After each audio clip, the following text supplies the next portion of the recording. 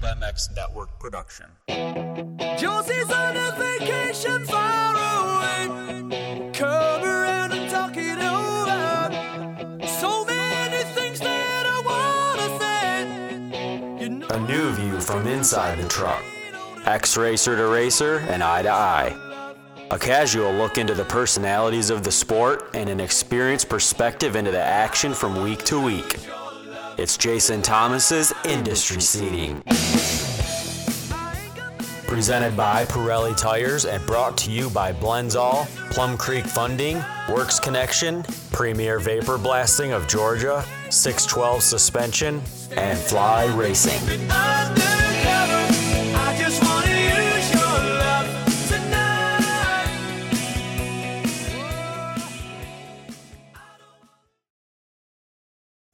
Good morning, everybody. It is Monday morning.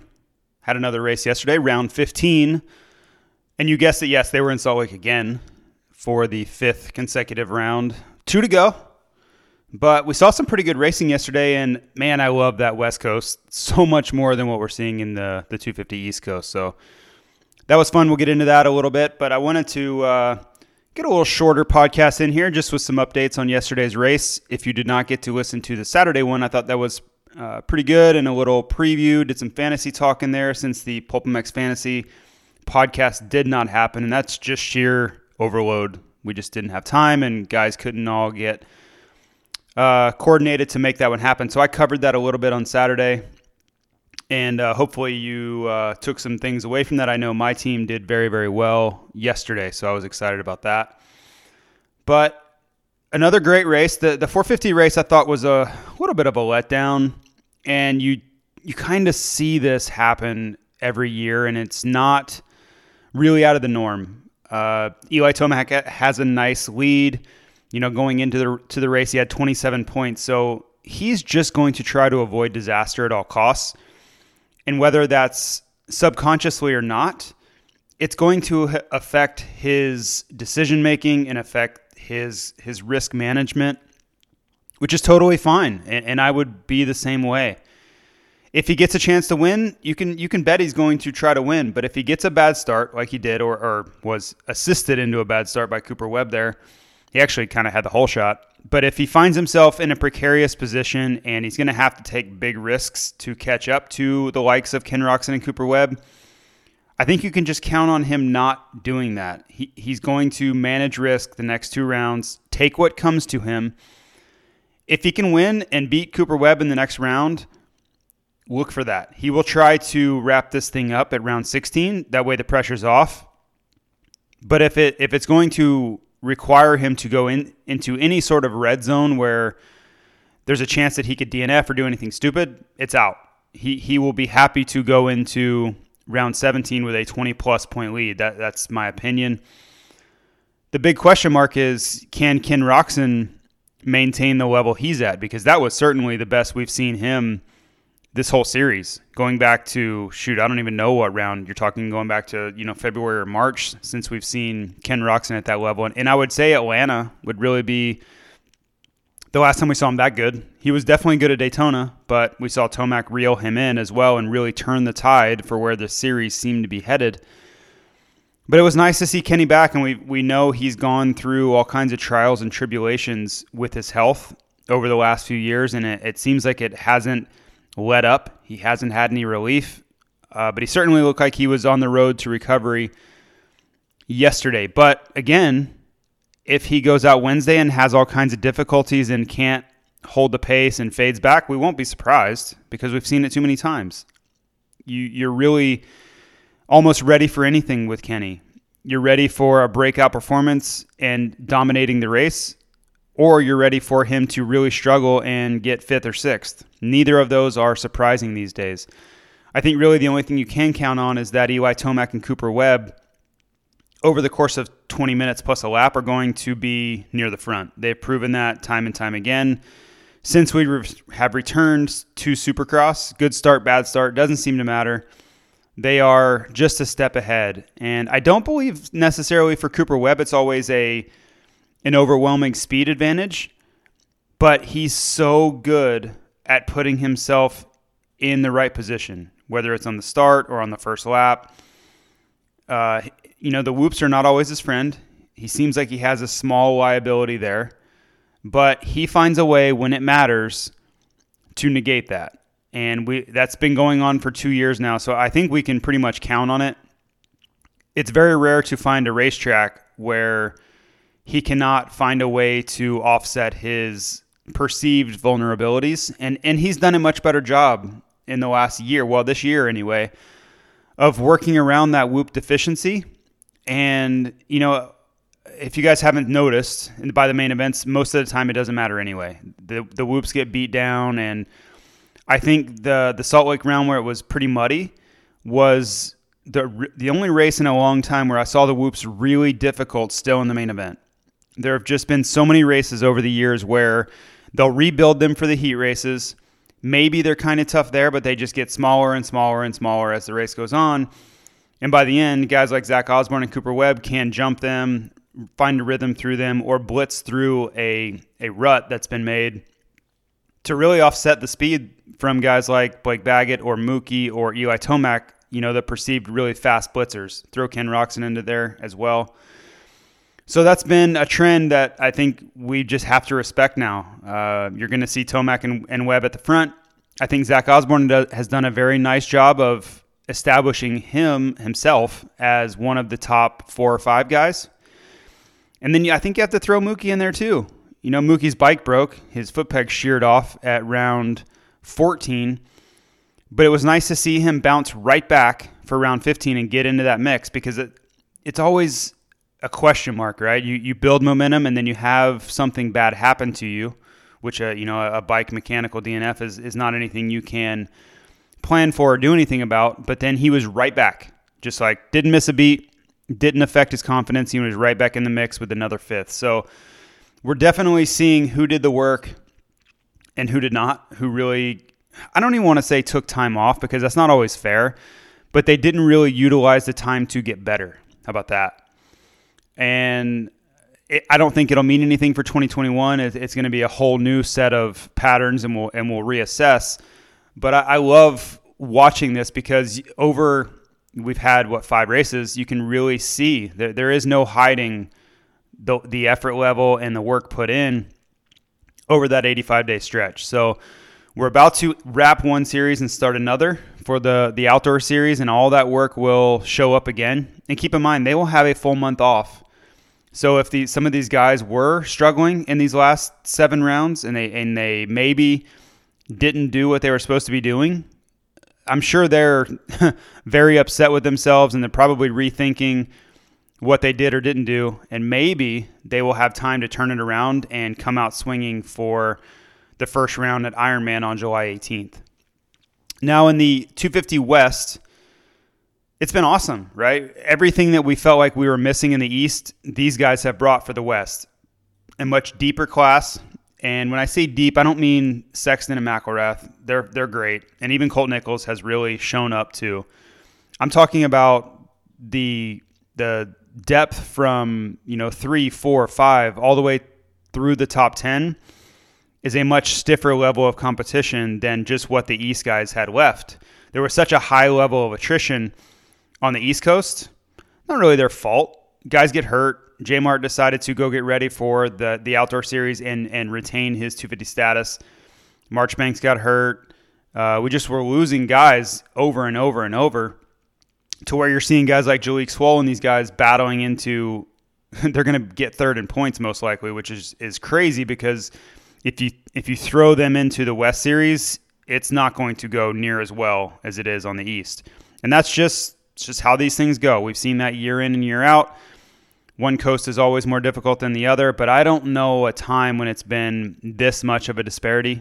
It just happens. And we'll see how this showdown goes a week from yesterday. But you kind of feel like the West is going to dominate. It would not surprise me at all to see 3 guys from the East in the top 10 and 7 guys from the West in the top 10. That's kind of what I expect. Maybe you'll see some variance because guys could crash in the first turn or whatever can happen, but just laying out the talent level, that seems like where it's going to come down. Now, if you're an Austin Forkner fan, This has been awesome. This has been exactly what you needed. And maybe, yes, you could have asked for Dylan Ferrandis to struggle a bit more. You could have asked for him to not get 2 second-place finishes. That would have helped you. But you really needed Austin Forkner to win and win at all costs. And he's done exactly that. He has really raised his level coming off of San Diego, 100 and whatever it's been, 130 days ago. Great job by him.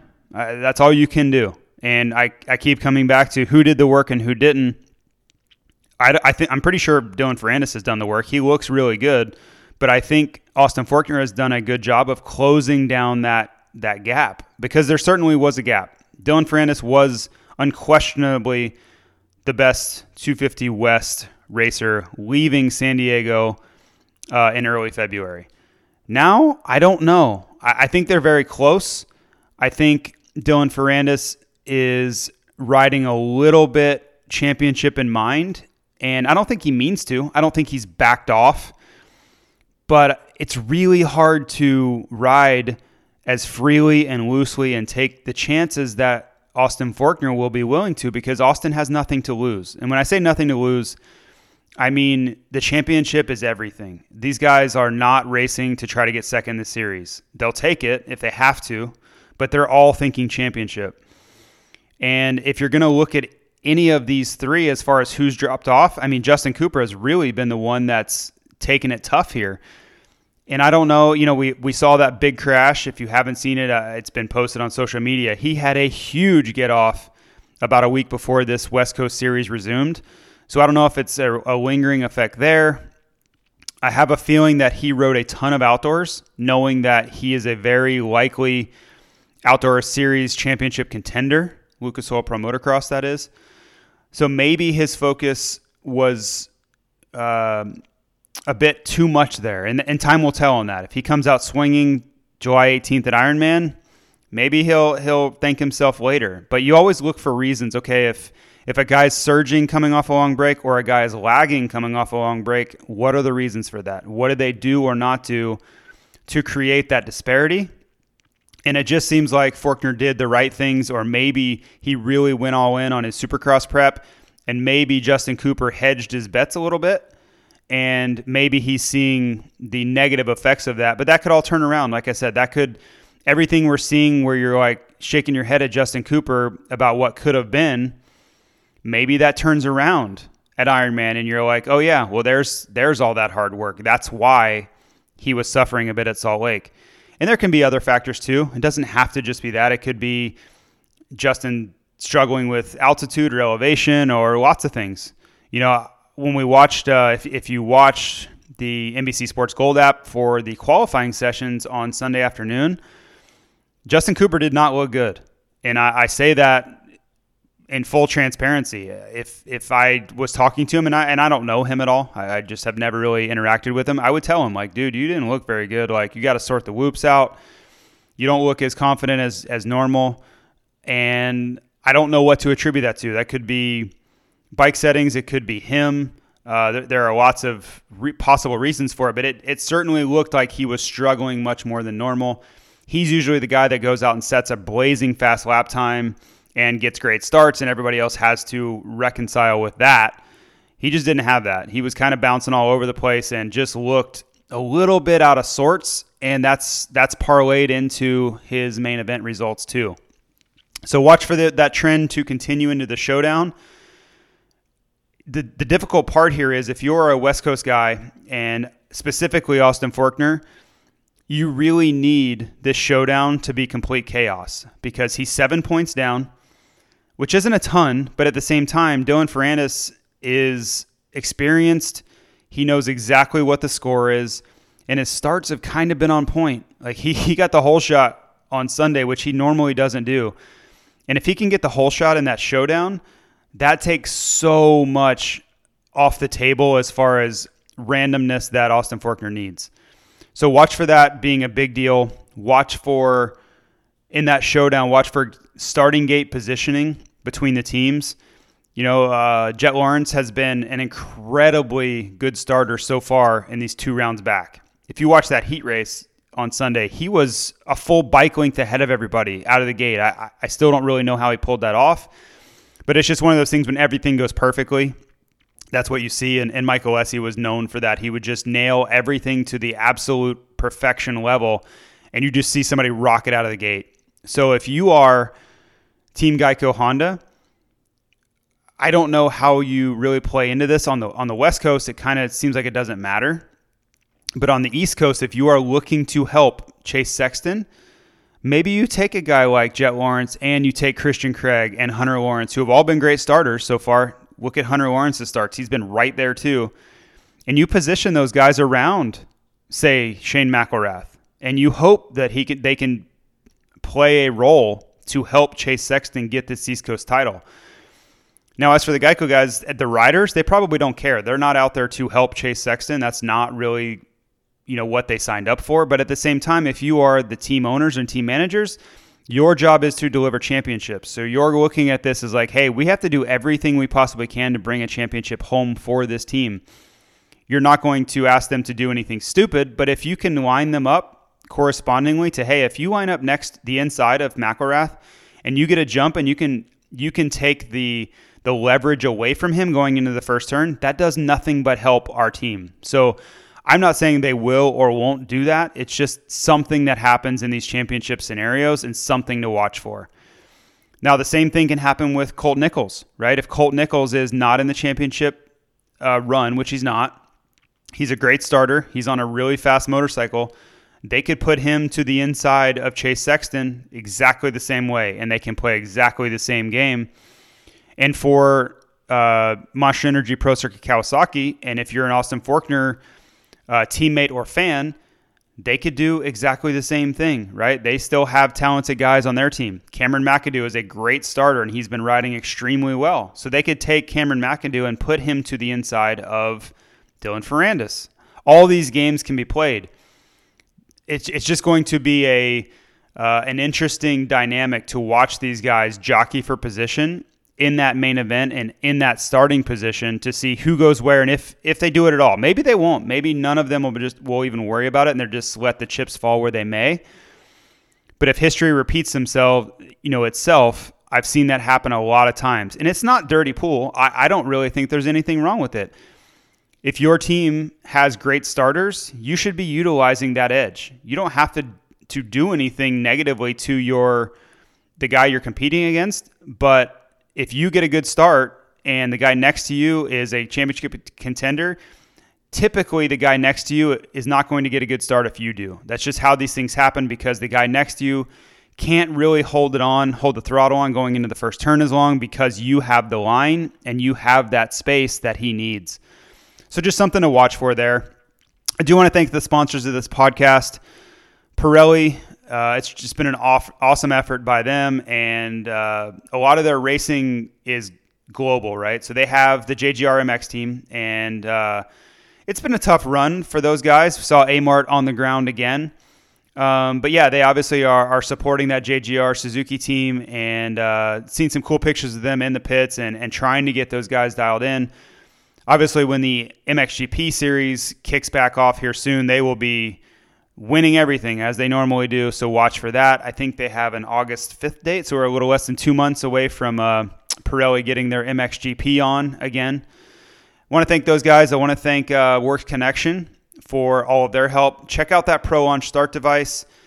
That thing's awesome. And if you want to get starts like you saw Jet Lawrence do, if you saw some of these guys rocketing out of the gate, if you see anybody getting a good start, it's typically from some sort of whole shot device. And if you're going to have a whole shot device, why not a Pro Launch start device? It's been around for a very long time.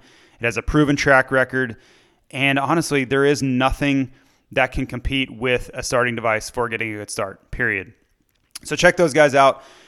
Also want to thank Blendzall Oils. Blendzall has been really resurging. They're back in this thing in a big way, helping Mike Alessi in these 125 dream races that are coming out this summer. I think he's going to absolutely dominate. So go get your Blendzall Ultra. Go mix and match your oils to build a case, which is pretty awesome too. Go buy Blendzall merchandise and support companies that are supporting the sport. Also want to thank Plum Creek Funding. If you're in this market, and I'm sitting here this morning, it's in Boise time, it's 6:18 a.m., and I'm watching the Dow futures, and it's pretty ugly. It is bloody right now. So what does that mean? It means that interest rates are going to stay low for a very long time because the government's going to continue to help the economy get back on its feet. That creates an awesome opportunity for you to refi your house or look to buy something new. So reach out to Plum Creek Funding. It's at Plum Creek Funding on Instagram, and Zach Morris is your guy. His cell phone number is 720-212-4685, and he can take care of you there. And if nothing else, and I've said this every podcast, if nothing else, just reach out and ask questions, right? Knowing more is going to help you in these scenarios because there has never been a better time to buy or refi. That's not my opinion. That is fact. We've never seen interest rates this low in the history of America. And low interest rates do nothing but save you money, period. That's all they're there for. They are trying to incentivize people to borrow money. But the good news is if you're in a position to get a better mortgage loan or to buy a house, you're going to get the best deal in the history of lending. That's awesome. So I've done the same, and I encourage you to do so as well. I also want to thank Premier Vapor Blasting of Georgia. All your restoration needs. If you mention the Industry Seating Podcast, you will get a 25% discount on your restoration. Please go check out at Premier Vapor Blasting and see what it's all about. They will take your parts or even like boots and stuff. They can really turn that stuff around and take stuff that just looks hammered and beat up and make it look brand new again. Take that old two-stroke that you've been restoring during this quarantine coronavirus and make that thing shine. So check out Premier Vapor Blasting. Also, 612 Suspension.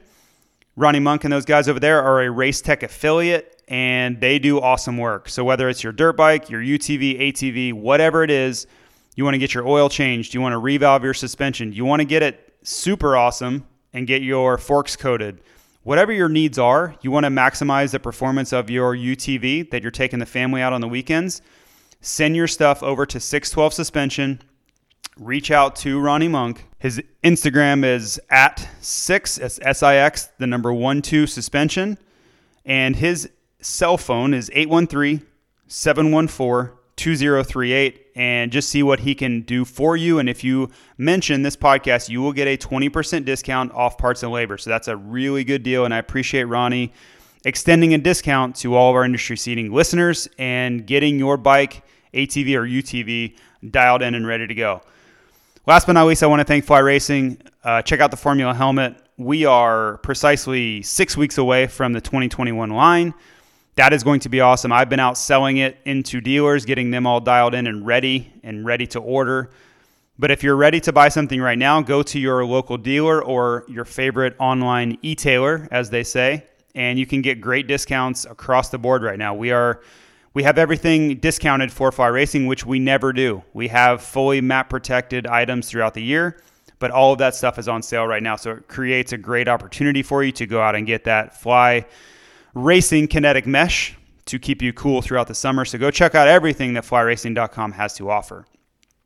Now, the couple more things before we wrap this thing up. Going into this Wednesday's race, what are we going to see?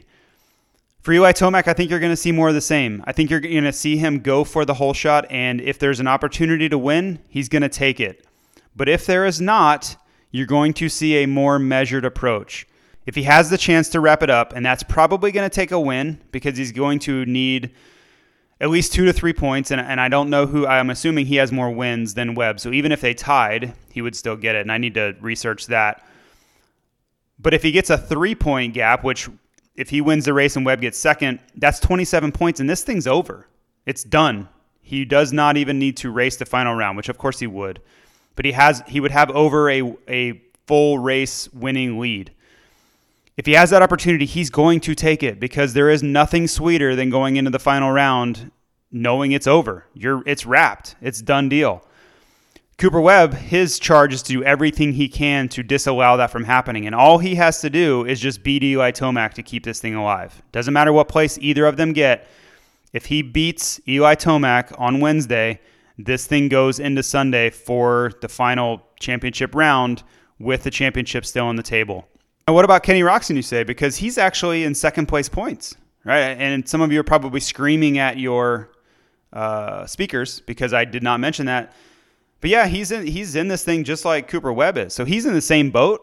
He needs to beat Eli Tomac, and he needs to beat Cooper Webb really to keep this thing going, right? He's in the driver's seat for the runner-up spot. He's going to have to beat Cooper Webb. He's going to have to beat Eli Tomac at this penultimate round to keep this series going. So for all intents and purposes, it's looking like it's kind of over, but it's not. It's really not. And go back to 2017.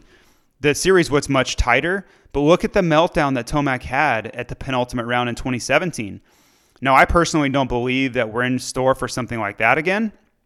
I think Eli Tomac mentally is much more sound and just thinking more clearly and handling the pressure in a much more professional way. I just don't think he's as rattled going in as he was going into New Jersey 2017. And I still don't know why that bothered him so badly in 2017.